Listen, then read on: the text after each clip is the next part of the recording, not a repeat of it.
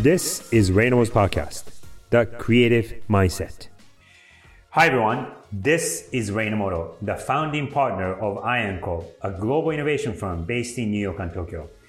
Welcome to The Creative Mindset, a podcast about the art of building a career through conversations with the world's leading practitioners of creativity. It's an intimate journey on how they got started, their turning points, failures, and tips on work and life. Today's conversation is with John Jay, the creative chairman of Uniqlo. I've known John for over 15 years now. The reason why I got to meet him wasn't because I reached out to him, but because he reached out to me. At the time, I was a creative director at an agency called AKQA based in New York, and he was the executive creative director at Wieden & Kennedy, one of the most respected creative agencies in the world. To me, he was already an icon. He was doing amazing work, particularly for Nike, among many other clients that Wieden & Kennedy had. And I really admired not only the work that he did, but also as an Asian American creative leader, which is few and far in between. He was almost like a godlike figure for a young creative like I was. I'm appreciative of the fact that he took the time to reach out to me and made that effort to come meet with me when I was a much younger and less established creative. And that's a lesson that he taught me without being explicit about teaching me. This is part one of my conversation with John, and in this episode, we go into his beginning as an immigrant from Asia to the United States, how he came from a very humble beginning, and eventually how he found creativity as his calling for his career and essentially for his life. He goes into not only the specifics of how he made it as a creative in New York and eventually around the world, but also he talks about philosophy behind his creativity and how he sees his work and life. So let's get started. Creativity, I think there's a certain belief perhaps that, is a talent. You have to be born with it, somewhat like athleticism, so to speak. But the premise that I would like to pose to you, and you can agree to this or disagree with it, is that it's not a talent. It's something that you can learn, you can be taught, and you can nurture. And I think it has to be both. There has to be a spark of some sort of creativity, but it is also incredibly hard work, and it takes full-time attention, and you have to constantly relearn. I didn't know anything about a creative career growing up. I grew up in a very humble situation, son of immigrants, Chinese immigrants. And I know this sounds like a sob story of sort, but it's the truth. I didn't live in a house until I was 14. I didn't speak English until I was 6 or so. My parents were not college educated. I didn't travel on an airplane until I was a sophomore in college. So I come from a very humble background. It makes me very appreciative of where I am today and having the opportunity to speak with you here today. So in my background, I think I had a spark somewhere. My parents will say, I have no idea where this talent or this interest in creativity came from. It certainly wasn't in the family, it wasn't with the father and the mother. But I always drew. Somehow.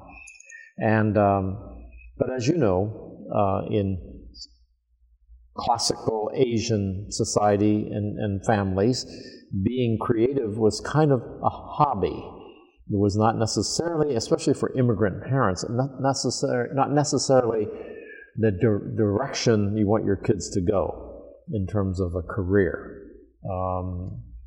Especially because of your humble beginning, and your parents didn't really teach you artistic skills or creative. They didn't know what it was. It wasn't in their vocabulary, and it wasn't even in your vocabulary. They didn't say, go to the museum, see this exhibit. They didn't say, go see this artist. They didn't say, watch this movie.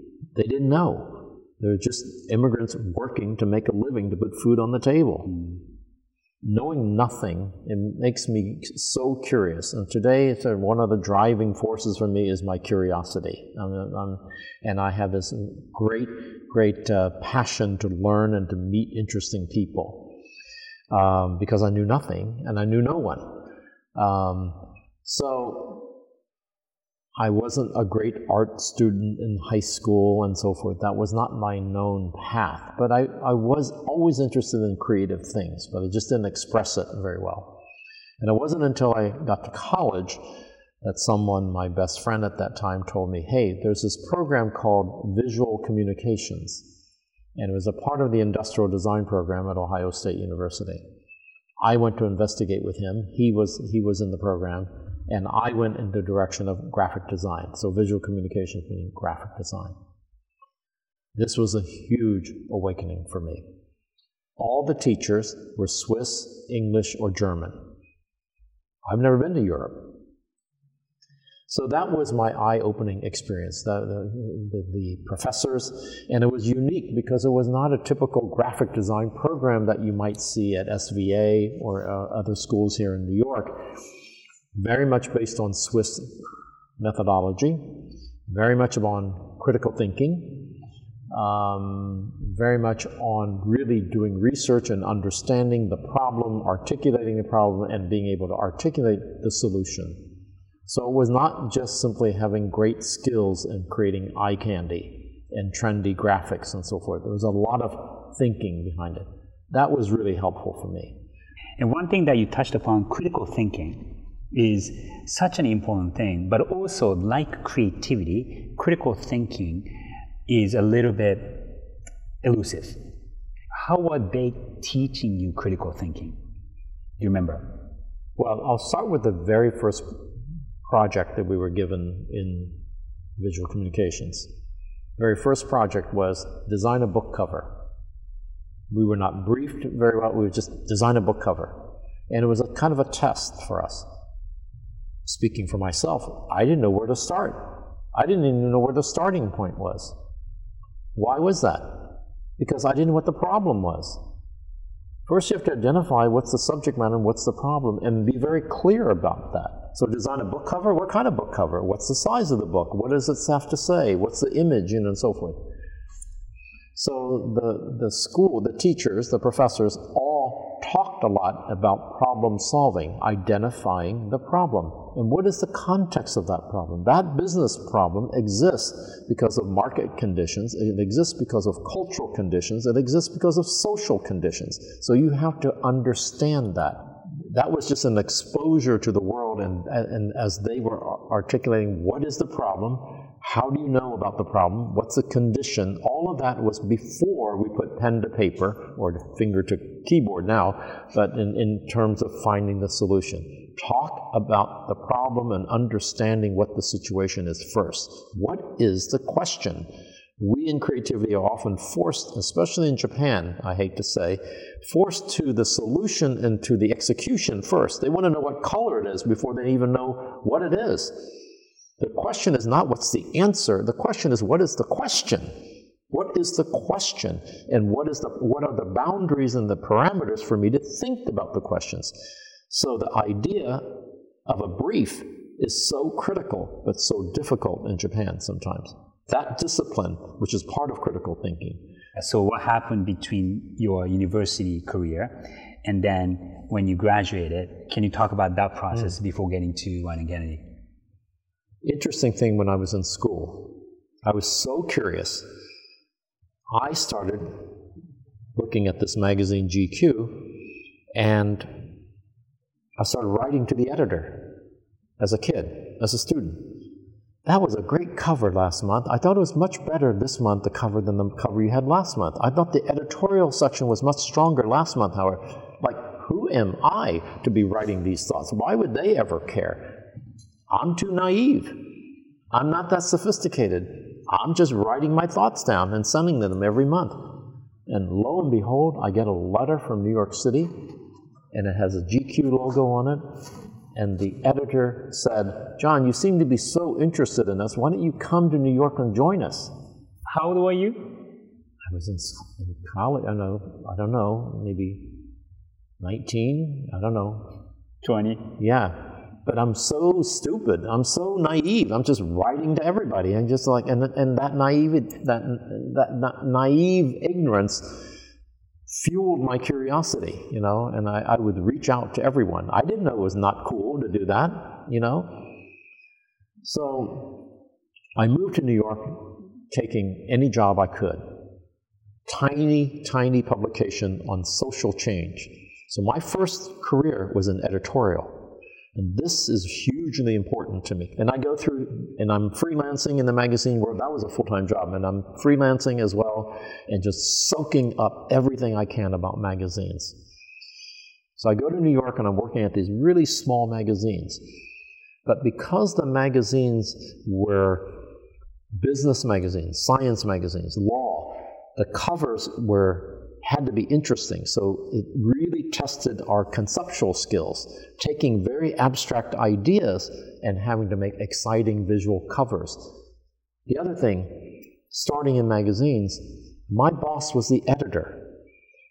Therefore, words are important. And to this day, and as you know, sometimes in the fashion world, words aren't that important. They almost try to stay away from words a little bit.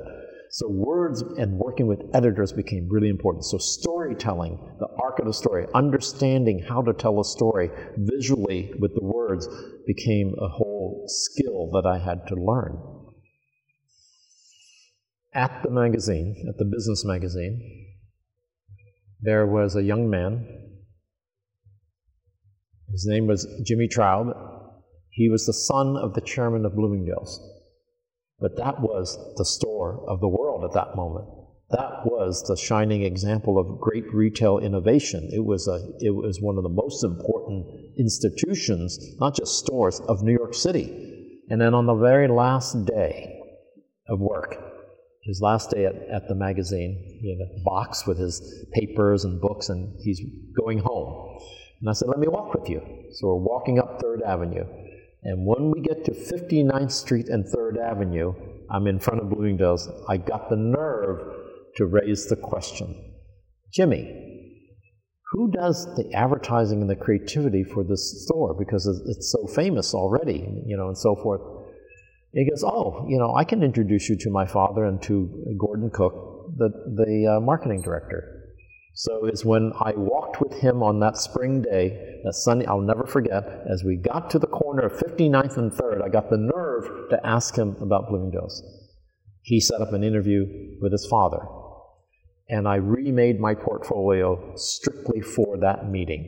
And this I've done throughout my career. I made a portfolio for that opportunity because I wanted my best shot. If I walk in that door, I want to have the best possible chance to engage in an interesting conversation with them. So I remade my portfolio, asked favors from photographers, used pictures that they had, made a whole concept about fashion and light and how light can change the beauty of women and fashion.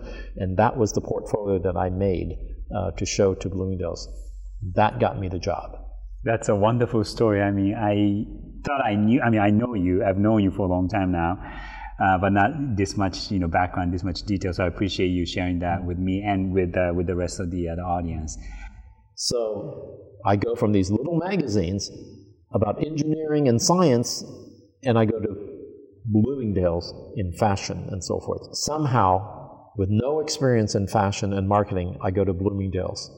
So I was always able to make this crossover somehow, jumping across the divide and going from one discipline to another.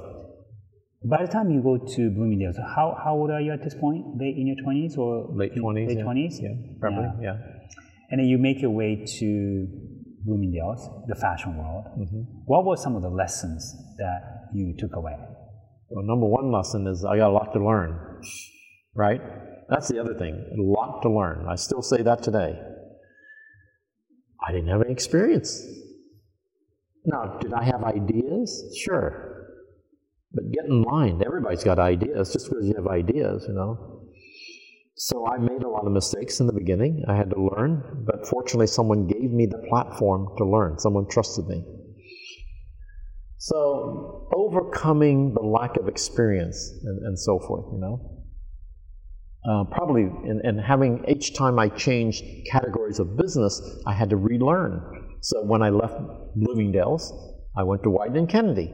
So let's talk about the next jump. You go from Bloomingdale's to Wieden & Kennedy. I moved to Wieden & Kennedy without ever visiting Portland, Oregon. I never went to the office. I never interviewed.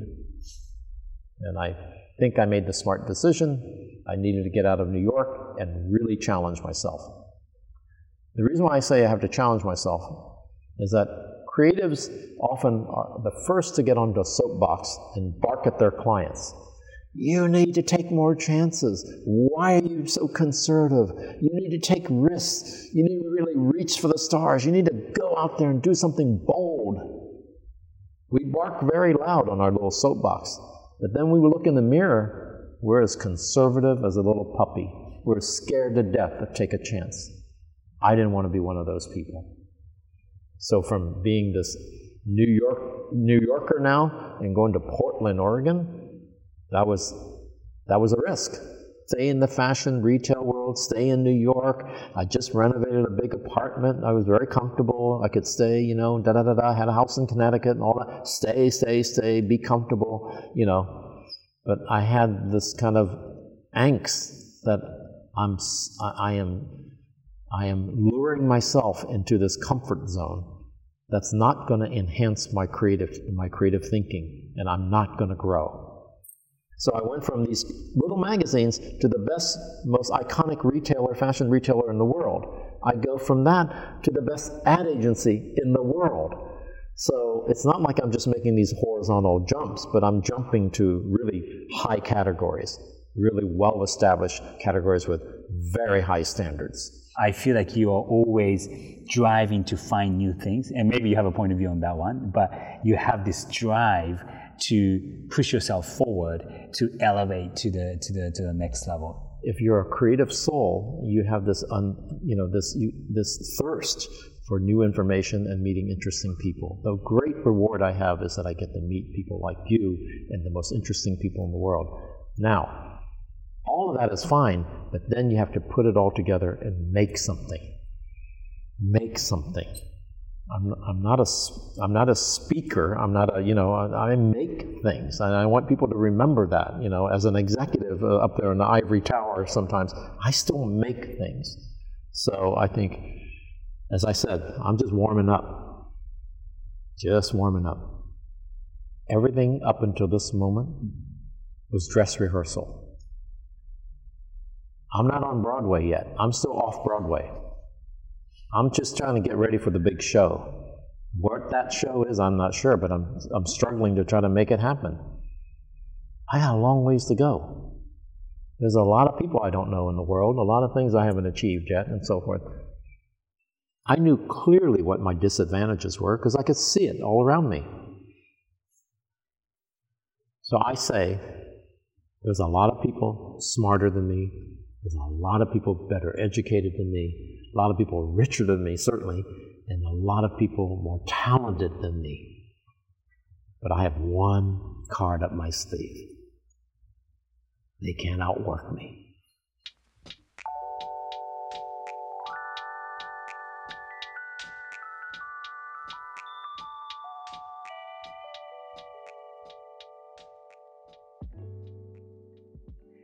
This was part one of my conversation with John Jay, the creative chairman of Uniqlo.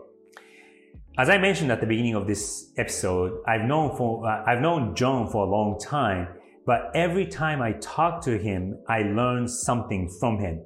This conversation with John was, as usual, educational and inspirational. There were 3 takeaways from this. Takeaway number 1, there has to be some spark in you. Takeaway number 2, the question is not what is the answer, the question is what is the question. And takeaway number 3, I have one card up my sleeve.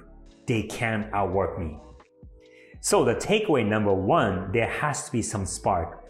This was a quote that he brought up when I asked him, is creativity nature or nurture?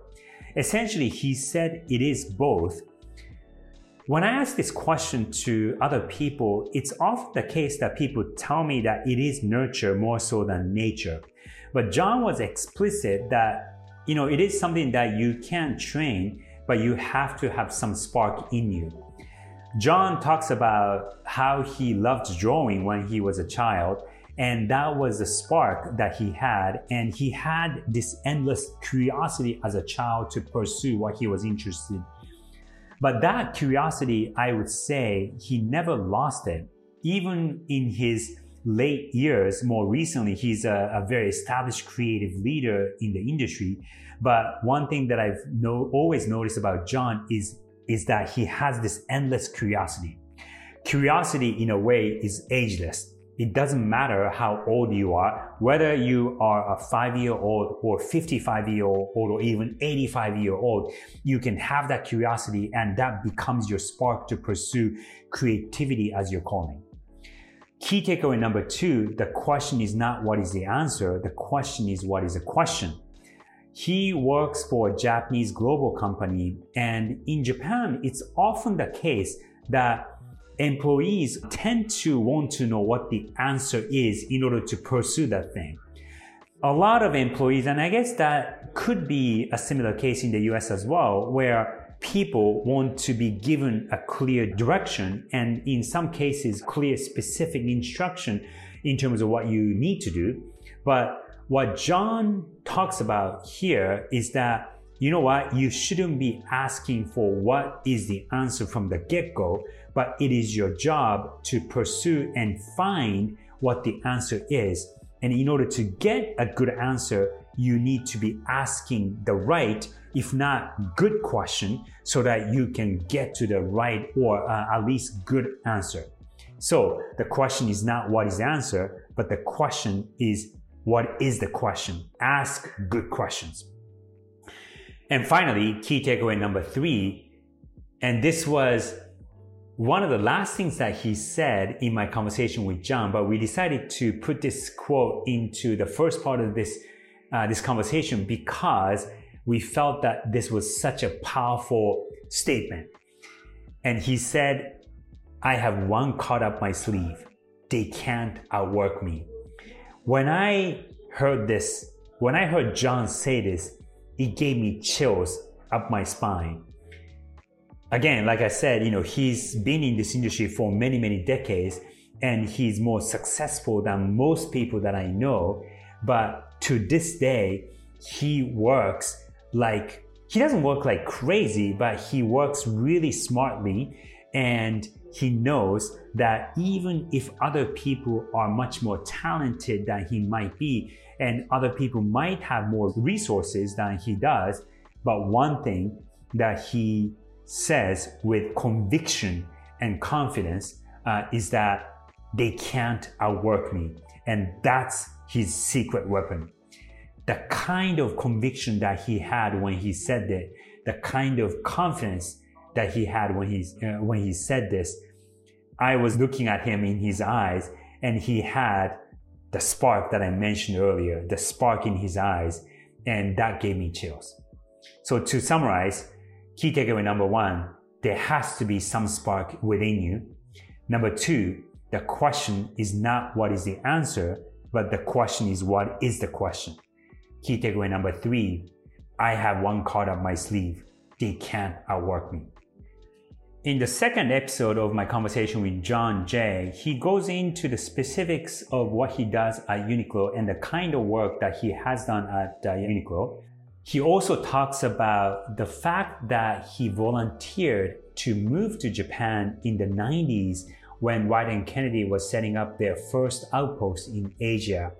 And then finally, he talks about what kind of impact his humble beginning had on his creative career. So stay tuned. I am your host, Ray Inamoto, and this is The Creative Mindset. See you next time.